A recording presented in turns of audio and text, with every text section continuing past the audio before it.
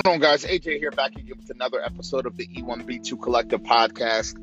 I'm actually driving right now, and I was listening to the Gary V audio experience. I think that's what he changed the title to. And he was talking to a lady from Alaska, and her problem was the following. She was saying to Gary, "Hey, I'm running 3 organizations, 2 of which are kind of just cruise control at the moment. Systems are built, great people are running them. My third company, though, I need to continue to scale, and the market is allowing me to scale, aka I'm doing a great job branding and marketing wise, but I seem to have issues with my hiring processes because every time I'm bringing someone into the organization, they're not allowing me to trust them because they're not capable." And Gary Vaynerchuck's advice was just to hire fast and fire faster. I don't always agree with that. So I'm going to give a tip directly to her. And then what I'm going to do is I'm going to try to find a way to figure out who that was exactly that asked that question. And I'm going to try to send this clip to her personally, or anyone else who's listening to this podcast. As always, you guys can find value in this. Here's where I disagree, Gary Vaynerchuck. Hire fast, fire fast, hire fast. I agree with where you're coming from with that. When you say hire fast, Gary Vaynerchuck, what you're really talking about, because I've listened to you for years now, what you're really referring to is do not put too much effort into, number one, having your own ego wrapped in if you hire well, if this person checks all the technical black and white boxes. Live a little into diversity. Give people a good shot and a real chance based off of your gut. Like, get them in the system fast because you never know, you might hit on someone spectacular. So I get that. And I get where you're coming from with that because I believe a lot of that as well. With partners that I work with employees that I hire, no matter what I'm doing with any of my projects, I jump into bid very quickly. But here's where I would disagree with the fire fast. Now, I get why you're saying fire fast from the time perspective, right? You're growing a company, you're getting things moving, you have a lot of potential. The marketplace clearly sees that clearly has shown you that they want you to be a part of it because they're trying to buy your product, they're trying to utilize your service, whatever the case may be. So I get the objective desire to fire fast and just get someone in the system that can do the job. But here's where I guess I disagree a bit. If you have someone, this may be a little too emotional for some folks, but I believe in this the most. What I believe in the most is when you have someone or a group of individuals that emotionally are really engaged with the brand, really care about the brand at a very emotional engagement level, and they are willing to do anything and everything to make their impact known to the organization, aka truly impact the bottom line with their day-to-day tasks.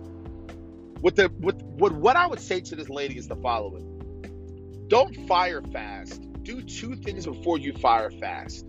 Number 1, ask yourself, point to yourself, remove your ego.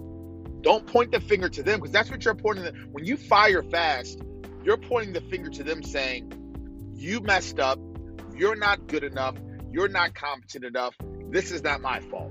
What you need to do is you need to point the finger to yourself and say, what can I do tangibly to try to support them better with this role? Not handhold, but what can I do? Did I not communicate things well enough? Are they not being led by certain individuals well enough? Am I not understanding their communication style well enough? Am I not understanding their workflow execution style well enough? Do we have enough systems in place for them to do the job tangibly? Am I expecting them to do the job similar to the way the person before them did the job? But am I not noticing that each one of these individuals have a different set of skills and context, and maybe that's throwing me off mentally because maybe I expected something that I should not have expected? These are things you have to ask yourself. So you need to raise your hand first and point to yourself. The second thing I would do, I would rearrange and restructure the position. I'm a big fan when I land on someone that emotionally I click with. I know they have skills and competence somewhere. I'm a big fan of finding a spot, finding an opportunity for that person. I'm a big fan of that. I am not a big fan of just firing and cutting all ties. I'm a big fan of rearranging. I'm a big fan of repositioning. I'm a big fan of reskilling. I'm a big fan of putting them in a different role that will fit where they inevitably want to go. So this is what that looks like. You sit down with Derek and you say, Derek, walk me through really where you want to be. And he's like, what do you mean? Well, at the end of goal of your life, in the next 5 years, the next 3 years, the next year, the next 6 months, where do you want to be? What do you think you do exceptionally well? And let me unpack the things within this organization that we need to be done exceptionally well that match with your skills and match with your talents. Now, objectively, if you're paying Derek, let's say 75 grand, and that 75 grand has 8 to 12 tasks daily or weekly or monthly that he needs to execute at a 90%, but maybe 2 of those tasks he only can execute at a 90%, well, clearly he won't get the 75 grand. But what you will have is you still may have a part-time individual, someone in the company that is engaged, that loves the brand, that can bring value, and that can do something at an A level. So what I mean by that is, yes, you're still going to have the same problem where that role or that hole within your organization is still not filled. But what you can do, if there's 8 things you need done and someone can handle 50% of it, what you can do instead of firing fast and starting all over again, which costs money, which costs time, which causes frustration, which causes a hit on your ego, which is just natural, what you can do and what you should do, what I would recommend, is you reposition and restructure the role. So take this individual and say, you can do 50% of this role at a high level. The other 50%, I'm seeming as though I need to hold your hand. So maybe I'll take the $75,000 I was willing to pay for this role, and I'll split it in half. I'll make it 2 roles, and I'll stick you where you are best, and then I'll go and recruit someone to do the other things. Now it still lifts 50% of the bandwidth that you were taking responsibility of. Now you're still in a solid place, and now you're not starting from square one and square zero like you were previously. This is, from my perspective and my standpoint, what more companies and more organizations need to do at the small business and small startup level that they're just simply not.